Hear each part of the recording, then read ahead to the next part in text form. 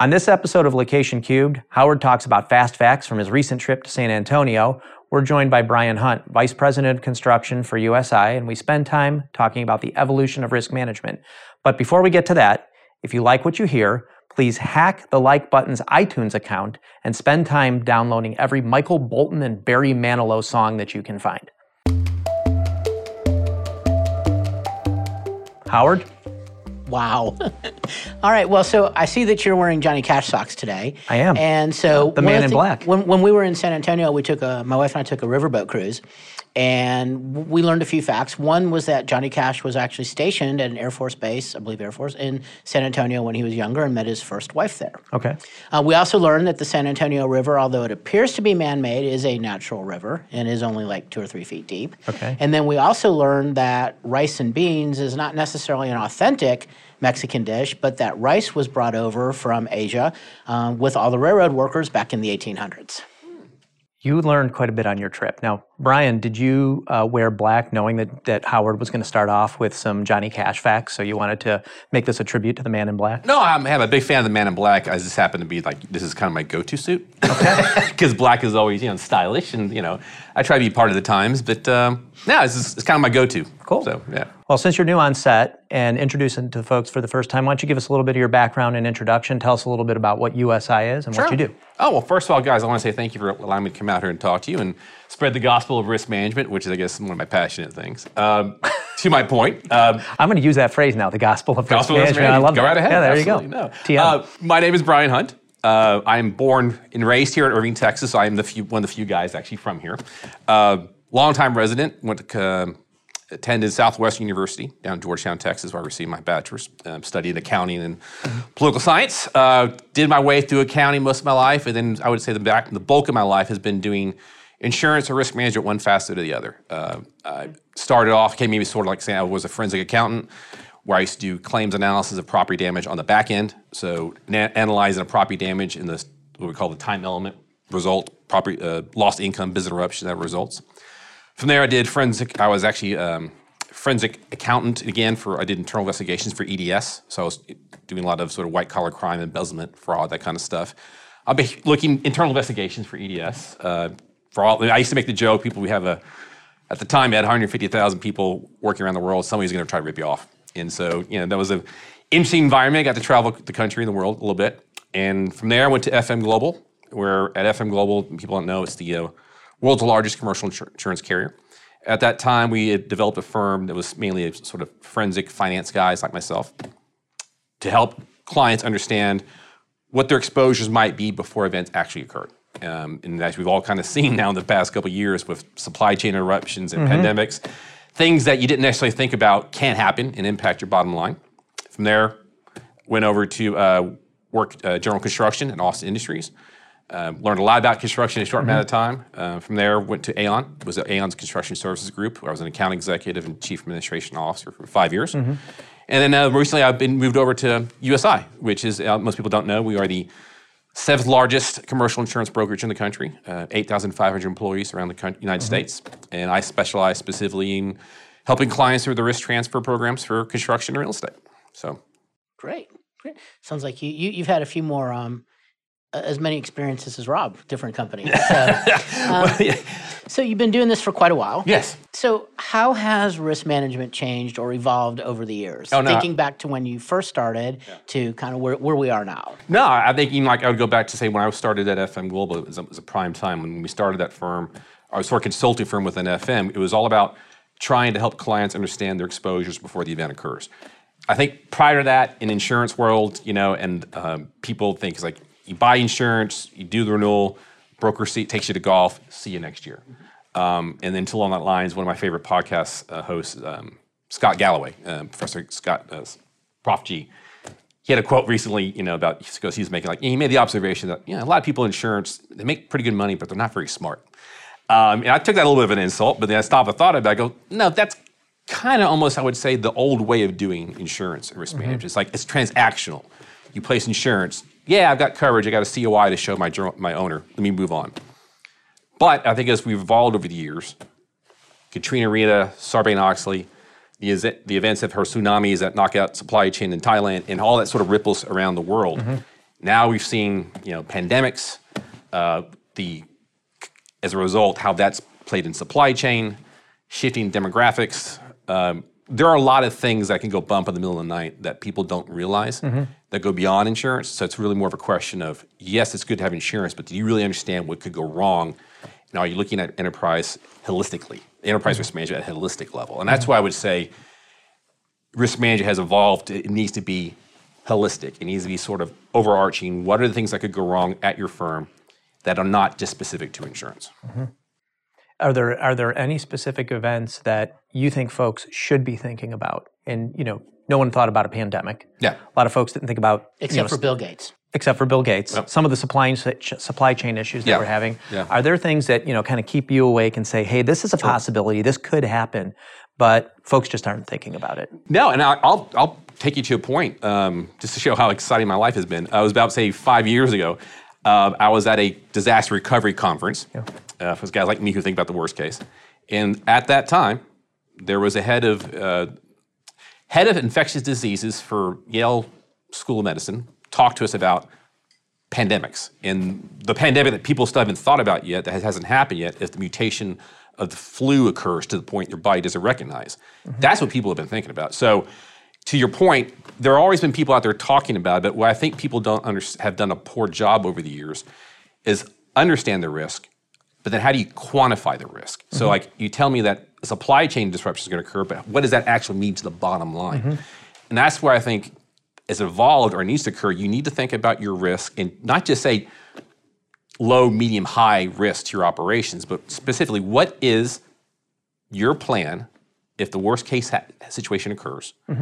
Maybe it's not that difficult to mitigate, but as I think we've all seen right now in construction, which is more of an extenuation of what's occurred over years of globalization, you put too much concentration on, say, how you lived in China. A lot of manufacturers out of China, great, but what happens if the labor can't go to the factories, it's shut down, or you can't get it on a container. Right. You can't get over, so there's, to the point, you need to think about your weakest link in your chains and think about what is the plan if it goes wrong. And so like, obviously now pandemics on people's mind.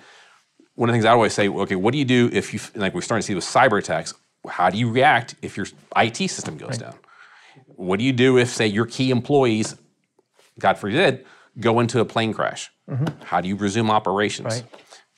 But how do you train someone or train a company to think like that? Because you mentioned the supply chain, and it's like, okay, so because of the pandemic and then because of the supply chain and the chips, used car prices went through the roof. Right. Who would have thought, okay, there could be a pandemic and used car prices are going to go through the roof. How do we deal with that? Yeah. How do you get to, there's so much randomness with what could happen, but how does someone kind of get trained to be able to think in that regard, to be able to make those decisions or to be prepared for that? Yeah, and I think the point is, I think whether it be someone you pair up, I would strongly argue that your broker should not just be someone who's transactionally giving you a policy and walks away. You need to have trusted risk advisors who are going to be with you and sort of really part of your team, for lack of better reference, in the sense that, end of the day, as I tell my clients, it is not my job to tell you what you want to hear. It's my job to tell you what you need to hear. Now, at that point, you can make an informed decision. You can't, if you really want to be risk averse, you stay in your room and you never leave, right? But then business unto itself is taking a risk. But don't you need to have a risk advisor that's thinking, to Howard's point, outside the box a little bit? You can't just be thinking about what are your risks and exposure as it relates to your local market in Dallas-Fort Worth. What happens if there is a global conflict somewhere, or even a regional conflict that is going to interrupt your supply chain? So we've been talking about that in terms of the pandemic and what happens if a specific manufacturing region in China shuts down because of a new mutation of COVID. But who saw coming? Well, there's going to be potentially a war in Ukraine that's not just going to impact fuel prices. It's going to impact the production of corn, the production of peanuts, the production of other food staples that are going to ripple through the economy. Did folks see that? Who knows whether they did or didn't, but don't you need a risk advisor, I think more like you, who's thinking about things in a more global context, not just thinking about Dallas-Fort Worth? And before you respond to that, I want to add to that commentary is, how do you insure for that? If you even insure for that. Can you insure for that? Well, and that's to a great point. So, this is a great conversation. So to take that last second, insurance is, people say is like, before I got into insurance, I thought, oh, it's boring, stodgy, why would I want to do that? I find insurance to be fascinating in the sense because if something goes wrong in the marketplace or something in the economy, insurance is one of the first industries to try to come up with a solution for it. And one of the things that has evolved over the years is the brand new insurance policies or mechanisms to do risk transfer. And a quick example is that, like, one of the big things for construction world that we've always had an issue with is how do you deal with weather delays? I mean, we've had no rain forever. We actually might have some weather today. Well, and I think all the general contractors in Texas would be happy to get this rain for a day. Everybody would get rain. But so like a couple years ago, we were having a lot of rain that was causing delays, and that goes into liquefied damages and overruns. You can't necessarily insure that because you, like say you have a contract and you have liquefied damage if you don't hit the target date. Well, in the United States, you can't insure against liquefied damage because it's like insuring yourself for, like, say, I'm a screw up, therefore I get insurance on the backside. But with I would say the use of large data and technology, you can now place like parametric coverages on certain types of events. And so that, like, say, if you're concerned, you got a job site in Texas and you've recognized, say, 30 days of 1-inch rain over the course of your job build, that's probably gonna have delays and overruns and mobilization costs you didn't have in your budget. A parametric coverage would trigger, you can design it, so like if you go beyond 30 days of 1-inch rain, then you can start getting a payout every time it rains another 1 inch. And so that's the kind of thing that's evolved over the years in the sense that there are new ways to try to transfer some of that risk. In the day, you can't insure everything because if you insured everything, the cost of premiums would be so prohibitive, then why you open your business, So there is a question, there's always going to be risk you can retain, but there are new ways to try to transfer some of that things. Even like now, there are ways, and I wanted to sell this company, there are now like tradable, I guess I say policy, but like say, if you're concerned if a hurricane hits through New Orleans, you can place an option, yes or no, and then if you can structure the payout, if say a scale 2 hurricane goes through like New Orleans, you could get a payout because that could impact your supply chain, your sales, whatever the case may be. So I don't want to go too dark here, but I have a question, and it's driven by something that I actually read and saw in the mainstream news over the weekend. City of New York put out a video instructing residents. I don't know if you saw this, Howard. I saw this. It actually kind of put chills on my back a little bit. How to respond in the event of a nuclear crisis. So that's a small weapon dedicated somewhere in a major metropolitan area or a larger airburst nuclear strike. I can't believe it's 2022 and we're talking about that again. But that's on the minds of folks. I mean, is that, I hate to ask the question, but is that an insurable risk, or is that one of those things that you say, look, I mean, that is the remotest of the remote. We can't insure against everything. Well, I mean, not to go far into the gray, but like there are typically exclusions, like say for war exclusions. And a lot of time a nuclear explosion might be considered a war exclusion, but the resulting fire, that could be insured. But no, to your point, that's like say in the government, FEMA, higher echelons, they're constantly doing role playing or worst case scenarios. War game studies, things like that. And I would say, it's unfortunate the way Putin has basically become a Bond villain now, unfortunately, that's brought about the concern of nuclear weapons. But still the material's always been out there that the concern of a nest team would always be concerned about a dirty bomb or even a nuclear bomb. The fact that you got to do that I saw the news, and people probably got a little scared about it, but that's also kind of what governments need to do and inform the citizens, like to think, you got to have a plan for the worst case. And I'll give you an example. This past couple of days, we've been getting notices from ERCOT about we might have to have rolling blackouts. So we all experienced that a couple of years ago where Texas lost 5 days of power, which is, that's another story. Having lived in the Northeast in high school, I've seen my house not have power for 10 days. That's why I live here. I don't want to do that, But, I mean, to the point, to talk about resiliency, one of the things I did was I didn't buy a gas-powered generator, but I do have what's called it's like basically one large rechargeable battery. That for a number of days, I could run my refrigerator on and off for 4 hours. I could, put a light on, do the toaster, have some basic function of civilization. Because hopefully, I will never have to use it. Well, you didn't need it for the refrigerator. You just had to open the door. Well, let's say it happened tomorrow with our power structure. But the fact is, like, you need to think about the worst and plan for. Think about the worst, plan for the best. Does it mean you have to build a nuclear fallout shelter in your backyard? I'd probably rather go up in the fire in the first place. But to have, like, say, personally, do you have like water in your house that you can get access to, dried food for a couple of days. I mean, that sounds kind of like crazy in this modern world. See, Howard knows I do. He's looking at me because he's coming to my house. I do. I know that. Yeah. So we have gas in the car. And now you are too. No, I mean, I do because you think about things holistically. Take it back from like nuclear war or even bomb. One of the largest, scariest books I've read recently was a book written called This Is How They Tell Me the World's Going to End. And the woman who did it covered the whole hacking community for the New York Times for like 20 years. So she wrote this entire book about the beginning of the hacking community to where it is now, zero-day hacks, the presence of nation states who have collected these zero-day hacks and are ready to deploy them when they want to. I mean, I think that's one of the biggest concerns when the Russian invasion occurred was, were the Russians going to start deploying attacks on our system? And that still could happen, and we're going to probably attack them. So now I would always tell my clients, anybody, you got to have a plan to withstand, say, 5 to 10 days of no power, no telecommunications, no electricity, and no water. I mean, because that is what we've gotten to this point. We were so exposed from a cyber perspective, Internet of Things, all that can happen. And I'm telling you, I'm not just making this stuff up. It's a very incredible book.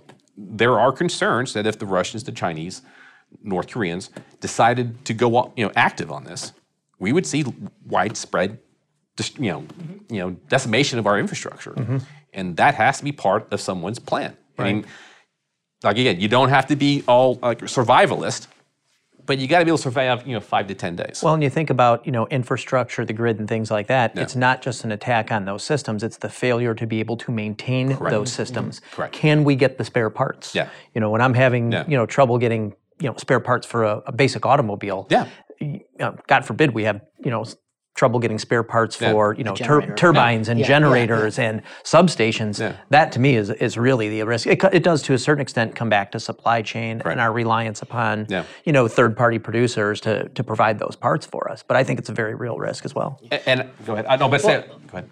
No, keep going, because I want to just kind of summarize one thing. Is basically, but the key, you said this a little bit earlier, is, can you insure it? Should you insure it?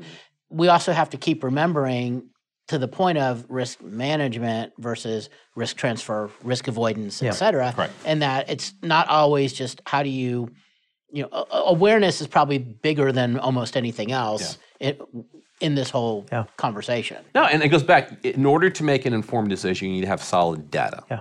And if you're not making a decision without data or input that how extreme or concerned this risk might be, then you might be making the wrong decision on behalf of yourself, your family, and your firm. Well, you made the point earlier, Howard. How do you get into that mindset of just thinking about it? Maybe that's the first step in the battle is knowing that I have to even consider these risks. And hopefully folks watching this, it's not all gloom and doom. Hopefully they just took some thought bubbles out of this to say, hey, maybe we do need to look at our risk management plan in more detail, have that 5-10 days of no power, no telecommunications, and understanding we have to have an alternative plan in place to deal with that. Well, I think you start by not hiring a bunch of accountants, because we're still looking at 2021. I think you might be a few years beyond that. It seems more sometimes like the 80s. We need to live in 2022 or 2025, more importantly. That's how we need to make our decisions. Exactly. And add that I am a CPA too. So. Another fun fact we didn't know. Exactly. Yeah, it's full of fun facts. But you fulfilled the dream of every accountant. Oh, exactly. Which is to no longer be an accountant. I thought you were going to say to go into risk management. Just anything not being an accountant. So as sort of a teaser for another upcoming episode that we're going to have talking about economic conditions, talk about what you're seeing just in construction economy right now, DFW and perhaps nationally. What do you think happens for the second half of 22? What do we look like going into 2023? Yeah, it's a good point. So let's kind of take it back to even like when the pandemic started, even before that. During the Great Recession, at least in Texas, and we were talking about this earlier, I mean, obviously the nation got hit hard, and there were sections like Florida, Southern California that really took it in the teeth, real estate. North Texas, I would say Texas overall, I think kept their head above water. There was still an influx of people who were coming in. And then also, like we were talking about, say, during having lived here in the Great Savings and Loans debacle, I mean, they were lending money out to anybody, And since that time, the state at least to her benefit, put in more tighter restrictions for underwriting, for providing loans. So when you had, like, say, in Florida, the liar loans and, getting, like, financing and getting cash on top of that, like, this crazy stuff, right? Texas is a little more restrictive in the sense that, so you had, obviously, liquidations in people going default, but not to the level of other states. And so we kept the head above water. Also, as a result, during that Great Recession, just so many people left construction. I mean, like home builders got out, multifamily got out, and people who actually worked construction got out. Because I make this joke about, people say that's really a joke, but you think about why is it you can't find the people who want to do labor in construction? Well, I'll give you two parts. One, statistically, you're more likely to die on a job site than you are in law enforcement. So wrap your brain around that. Do I really want to do this every day? Two, rightly or wrongly, we've had crackdown on immigration in the sense that that's been a stable source of labor. I'll let you guys figure that out yourself. But you take those two parts, you got few people in the labor pool. Then, as we all kind of saw, Austin, Dallas, San Antonio, things start really getting hot, 5 years ago, 7 years ago. Pandemic hits, multiple things happen. People want to get out of the large cities, the New York, Southern California, Chicago's, and they're coming here in droves. So they're coming here in droves, which is bringing up demand for distribution, warehousing, e-commerce, all these things. Even housing has had to catch up. There's still a lack of housing in North Texas where it should have been on the trend line. So there's still plenty of demand for homes. And then obviously you take into account the issues. We've all, it's impacting the entire industry as far as supply chain occurred out of, Southern Asia, what in the case, and still not enough labor to do the job. So delays, taking forever to get your home, and then during COVID, obviously getting permits out of the city was difficult as well. So I say you mix that all to a stew, hence you've had these problems. Fast forward to where we are now, supply chain's starting to come back up, but now we're starting to see more lockdowns in China, so that could be an issue. Labor is interesting, it's still tough to find people. But now what's going to be interesting to see is that now rates are coming back up. And people say, well, rates, it's going to kill the economy. Well, I go, wait a minute. I bought my house roughly 25 years ago in Dallas. I had good credit, everything was great. 6.5% on my 30-year note, And I was having a conversation with the owner of a general contractor, $600 million general contractor. He bought his house, maybe a couple years before me, 8%. That was normal, And we've had all these years of quantitative easing by the Fed who pressed down rates to be not natural. So now we're trying to, like any sort of, you take up a macro book in economics. You're printing money, it's inflationary. And because you're devaluing the money, so prices go up. Now, we've got a lot of factors going inflation, but rates are going to come up, as they should, because if you're going to be a natural rate, get it, say, closer to 4.5, 5, 6. Yeah. Now, that's obviously going to cool some water on housing, because obviously you add interest rates, all things equal, your house payment's going to go up, so some people may not be able to afford certain homes, but then at the same time, people should overextending themselves. Same time, some commercial projects are starting to be put on the shelf, talking to some of my contacts in construction, because if a developer's looking at a pro forma and he had anticipated 2.5% interest rate on the loan, and now he's looking at 6, might be a little different. Right. But then that not necessarily a bad thing. It's been so hot, running so hot here, a little normalcy may not be a bad thing. Right. So in my mind, pulling back a little bit off the gas would probably be a smart thing rather than to keep on chugging and going. So that's kind of where we're standing in the sense that we're seeing, local level, Texas, North Texas, throughout, say, Texas, it's still there's still plenty of activity. You're still having semiconductor manufacturing occurring. TI is putting $40 billion up in Sherman. Samsung's putting 15 down in Taylor. Another one going up in Sherman as well. Correct. Yeah. So there's still plenty to be done. Yeah. Other parts of the country, we are starting to see, at least my residential standpoint, cancellation on contracts from a residential standpoint, which kind of probably makes a little sense. Again, if the rate you anticipated was 2.5 to finance your mortgage, and now you're going to 5 or 6, you probably need to put that off for a while. So I would say overall, there's going to be a slowdown, but not to the point where it's like the Great Recession as it was again. I think it's going to get anything back to some normalcy, so that we're not having these long extended periods on construction projects because of not enough labor or the subs are overextended. To that point, one thing we are starting to see problems amongst the subcontractor base as far as, and I always say this from a surety standpoint, there's 2 times surety underwriters get concerned. When things are great and when things are bad. And when things are great, these guys, those subcontractors, I love them, they start doing well and they overextend themselves, they take on jobs they shouldn't, or they're buying that ranch or that plane they shouldn't, and then when they can slow down, now they're stuck with these fixed assets they can't unload, and they have a hard time with cash, controlling cash. That, unfortunately, we're starting to see. But then Darwinian economics suggests that we should get rid of some of the slower gazelles and let the stronger ones win. So, you've been listening to Location Cubed. Big thank you to Brian Hunt, Vice President of Construction for USI. Thanks for joining us and talking about risk management. It's been a pleasure. If you like what you heard, just a reminder, please hack the Like Button's iTunes account and download every Michael Bolton and Barry Manilow song that you can find. You listened to Location Cubed.